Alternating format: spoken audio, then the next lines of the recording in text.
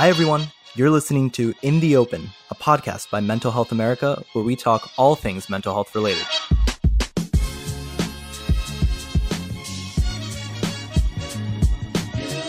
Hey, everybody. We're back with Teresa and America. Hi, everybody. Today, we're going to talk about, am I broken? This question in particular was one that I asked myself a lot when I was younger. And it really was something I had to work through as part of my mental health journey.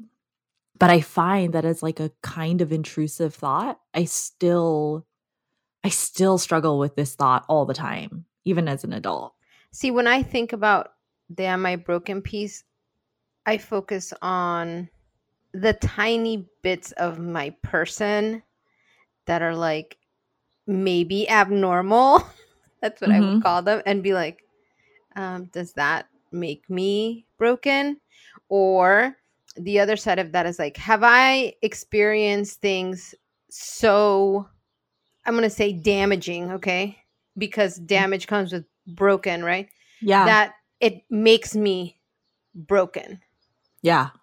I can tell I'm going to start to cry. I'm also having a very stressful day. So when you're having a stressful day and then your intrusive thoughts come, it's very hard to take care of yourself. I don't know, like my first struggles with a thought was like, well, life and people and situations have literally broken me. I am broken goods. I am damaged. Those words are the ones that hit differently, right? Like am I so screwed up that I'm just not a good person? Am I so damaged that I can't help but be who I am? Oh, I hate that one. And I think what resonates more around all of these issues, because they come to really emphasize the internal thoughts that are so damaging to us, but they grow out of something. They just didn't appear. You know what I mean? Yeah. I want to restate what you said, though, because when you said it, I could tell that was an emotion that you have and wanted to avoid. You rushed through it. Am I so broken that this is just who I am? Yeah. I think that's why this statement is tied to fear and like a loss of hope about your ability to change, or like an inevitable about just accepting. My most recent thought was like I had a crushing headache last night, a migraine, which I've been having more and more migraines. And I'm just like, this is my future. My brain is broken. As I have migraines, like the migraine is a little biatch who doesn't like to just stick in my head. Like the pain radiates into my neck and it stiffens my neck, and I have like this horrible shoulder pain, and then I feel like I need to walk around like a robot. So one of the things that you said, Teresa, I have suffered from migraines since I was probably like 11 or 12. So the physical pain that I have felt, one, really wasn't acknowledged when I was a kid, because I would be like, I have a headache, Mom. And they'd be like, what do you mean you have a headache? And then slowly over time, they came to understand. I was like, I'm not making this up, yo. Like, I feel like throwing up. This isn't just, me making things up. And I think it was in my 20s when I got diagnosed with like chronic migraines. And I was like, see, I told y'all. Y'all didn't believe me all this time. But the aspect of feeling everything so deeply, because it could be related to stress, it could be related to all the stuff that's happening in your life. I think sometimes it connects to this piece that it's like, dude, why can't I just function and just be normal enough that nothing's happening that impacts my life so greatly that I can't do what I need to do? I like what you just said. It indicates worthiness to engage in life in a way that other people seem to be able to do. Yeah. Have things or do things that other people can have or do. And so you kind of exist in this world where you look at your identity and you just are like, maybe I'm never going to have that. Yeah. With some of the work that we've done, like with some of our partner organizations, like Caregiver Action Network, National Alliance on Caregiving and stuff, one of the key kind of pieces of information that comes out of relationships that exist when an individual is not only dealing with mental illness, but maybe dealing with other physical ailments, chronic disease, there is this aspect of normality and being able to be normal. But the question is even more hard hitting in that space where you're like, why can't my body do what I needed to do, what everybody else is able to do? So am I broken? Is it this place that I just have to navigate through to be able to then understand? Is this life? Yeah. Is this life for there's all of them happen at the same time. But you're right that like the particular framework on feeling broken happens after some kind of assault, an attack on your safety, on your emotions, on your body, like because something had to break you. We do this sometimes. Like I put you on the spot where I'm like, if I had to just make you answer this question in a yes or no, like I'm your friend and I said, am I broken? What would you say? Yes. Yeah, I know, right? It's so funny. I feel like people who don't experience this feeling really take a lot longer to pause. They're like, well, you're not broken. You're something. And you're just like, no. I'm playing devil's advocate because my response would be like, I don't think so. I think you just experience things differently. But that's not what you said. Your gut reaction was just to be like, yes. And I found comfort in that. Because I know that that's what you needed to hear. That's one. The other part is that I asked myself the same question, am I broken? And I would say, yeah, probably. But all these years of freaking therapy or whatever, it's like, actually, it's not necessarily that you're broken. And that's where my mind is like, oh, so it's a struggle. Yeah. We've been trained up. We've been trained to understand that we have to validate the experience, but not sit in it because you can't sit in that suffering. You don't want to. I don't want to either. So in this moment, yes, thank you. I needed the validation. I needed you to say, yes, you are. This is what you're experiencing. You're experiencing the brokenness. But am I broken forever? Like, are you just broken and thus not deserving of livelihood? No, of course, that's not the right answer. But you gave me time. You gave me time to say yes. Okay. And just be like, okay, before you started to lecture me about how I need to stop feeling so broken, which thank you. Because this is, how in the Japanese tradition, there is that thing of things that are broken and then they're put back together. Mm-hmm. I don't know how to pronounce it, so please do not admonish me for this, but it's like kintsugi. But the idea behind it is something so fundamental to what you just said. Like a vase, boom, you break it, you're like, it's trash. I'm gonna toss it. It's not worth anything anymore. Even it was on like this amazing vase. But if you put it back together, it still is able to function with its original purpose. It can still hold liquid. You know what I mean? Is this a common metaphor for this particular emotional experience? Because when I was young, I definitely healed through the metaphor of I am a vase. Did you know that? Or is this just a weird, creepy coincidence? It's just a coincidence. Is this the universe? Yeah. What? I can't. Yeah, dude, but it's such a good thing. It's such a good way to think about this. Because one, there's some capitalistic kind of thoughts that go into it that we're just like trained to. You use something, it breaks, you throw it away because it doesn't have any purpose anymore, right? And then this other side of me is like, hello, you could actually fix it and it's still usable. Yeah. But when you break that down to our emotions and who we are as people, like oftentimes that's where the natural kind of reaction is like, you messed up, you did this thing, forget it, you're cut out, you're not worth anything. Yeah, like this thing happened to you, so people will never see you the same way. Yep. Like you can't share about your experiences Yep. because it will forever change the way you are and how people will see you. The vase metaphor, like there were days where I'm like, oh, I'm a vase broken up into X bits. And then there were days where I'm like, oh no, today I'm like so broken up. It doesn't feel like I'll ever get put back together. Yeah. But then the positive side, the flip side is I would like when you talk about being put back together again, I'm like, but the glue that holds me together, like this comes up with the question of like, if you could change your past with a snap of a finger, would you opt to have a life where none of that stuff happened to you?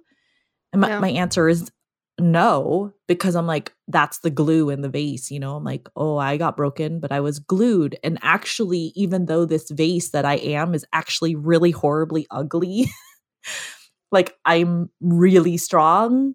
I feel like I'm stronger now. I can look at the world and say, no matter what happens, I'm going to survive because I've already survived some of the worst things that happened.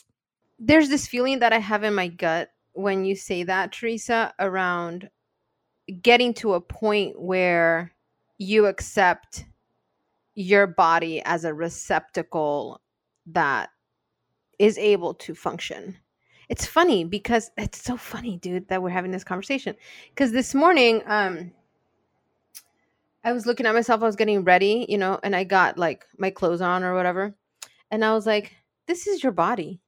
For whatever it is, this is your body. It may not be this ideal thing that you have in your mind, but think about it. It's getting up, it's making you move, and like breaking it down to that kind of very easy, like, look, I can move my arm, Yeah. helps me reframe like negative thoughts. And like the emotional aspect of being broken, Yeah. I don't know that it ever will go away. I think that's just like a chip that exists right in that Yeah. vase. But you know that it's there, and the times when it's most evident is when you're overloading that vase. It's like, look, I can only take so much water, yo. Like, don't pour all of it in Yeah. because it's going to slowly seep out. And that's where our body is then telling us, hey, you got to empty something here because I'm about to explode. Yeah. And you don't want to be more broken. You don't want to shatter. That's the better way of saying that. That's right. Because I think when I was young, the thoughts, am I broken, became a burden because I would ruminate in them and wonder if I was broken. Whereas today, when I think those thoughts, it's a warning sign like, hey, you got to take care of yourself. You're having those kinds of intrusive thoughts that you know are unhealthy, and they're a sign for you to reorient your life and figure out where your freaking priorities are so you could take care of yourself and get back to, a better place. Let me ask you a question, because you said earlier that sometime in your early adulthood you kind of started thinking about this, or maybe I'm putting words in your mouth. What age were you when you started having these thoughts? Like, am I broken? So I had suicidal thoughts as early as 11, and Okay. basically from like 11 until 18. From 18 till 25 is when I struggled with, well, am I broken? Like, is this now forever? Like, Mm. I'm trying to figure it out, and it just seems like it's really hard. Mm-hmm. I think that's why it's tied to like, am I worthy? Like, who am Mm-hmm. I? Because at 18, you're really starting to be like, well, who am I forever? Like, I'm an adult Yeah. now. Like, is life worth living? I feel like those questions happen a lot around 18. Some of the work that I've done, like with young folks, this idea of the struggle that exists when you're like a teen and you're just like, I don't know where I fit in. I don't know who I am. Am I so weird that nothing's gonna ever be like normal? And that is kind of a growth into like a natural progression into early adulthood, like 18 to your 20s, where you're like really trying to figure out these existential questions. You would never say, I'm having an existential crisis, but that's what it is, because you're trying to figure out, who the hell am I in this world? Everything that I've learned, from my parents or the experiences that I've had, they've made me who I am. And wow, I don't even realize that I was so messed up because of all this stuff that happened. Because then you start seeing the world for itself, like all the good and the bad that exists. You're just like, I never experienced that, or I did experience that, and that was totally different. I never had this and that, and you had that, So there's these questions that you start really ruminating on, that then push you to ask these kind of fundamental questions, because you're judging yourself against the world, right? The world that you're experiencing. And I think that's why in many ways I come back to my original response to your question was, I don't necessarily think that you're broken, but you see things in a different way, which is far more genuine than somebody that would come to me and be like, remember when we talked about last week, is like, will I ever be happy? And it's like, yeah, you'll be happy eventually. Like you'll make it work. But I want that honesty. I don't want someone to be like sugarcoating stuff and be like, no, you're not broken. Not at all. Yeah. And it's like, dude, I feel broken. That's not making me feel better. Yeah. It's important to validate the experience. Like if somebody asks you, am I broken? They feel broken. It's okay to say, yeah, because you know that you knew that that's what I needed to hear. And I do think I'm broken. Like I have come to accept that I'm a broken vase. Like that doesn't bother me anymore, because I've also come to the conclusion that being a broken vase isn't the end of the world, right? Like I've been able to put the glue back and fix my vase, Can I go back for 1 second? Because you asked me about my timeline. And when you did, I honestly, I had a bunch of thoughts happen in my brain all at one time, right? And I was like, I realized that the reason why I didn't have that thought from 11 to 18 was because at that moment, I was still sort of in survival mode. So having the opportunity to ask, am I broken, was in some way, like now that I'm an adult, I can look back, was like it's like a gift. Like it's a sign that I was away enough from the experiences that I could start asking that kind of question instead of asking like, am I safe? No, that's a very important distinction. I'm thinking back to some of the work that I did when I was a counselor, and I worked with kids that were oftentimes pulled from their home because of some sort of abuse, whether that was emotional abuse, physical abuse, and the families just weren't capable of actually giving them a safe space to be in. And in working with them, one of the areas that, we prioritized was making them feel like this was a place that they could really be themselves and not be punished for it, right? And recognizing how important that is to be able to do that. And also this idea of just simply being able to share your experience so that it can be validated. Because that feeling of loneliness that exists with any experience, I think, is the one that is most damaging, when you think nobody's going to understand what's happening. You're going to start opening up other feelings, because you're right. There was a lot of, am I broken, with, does this mean that nobody will ever understand? I don't think it was like, is anybody going to understand me? It's like, can I function in society given who I am? Yeah. That's really hard. Woo! Why does this still feel so emotional? Like clearly a deep pain, right? Yeah, it's a deep pain.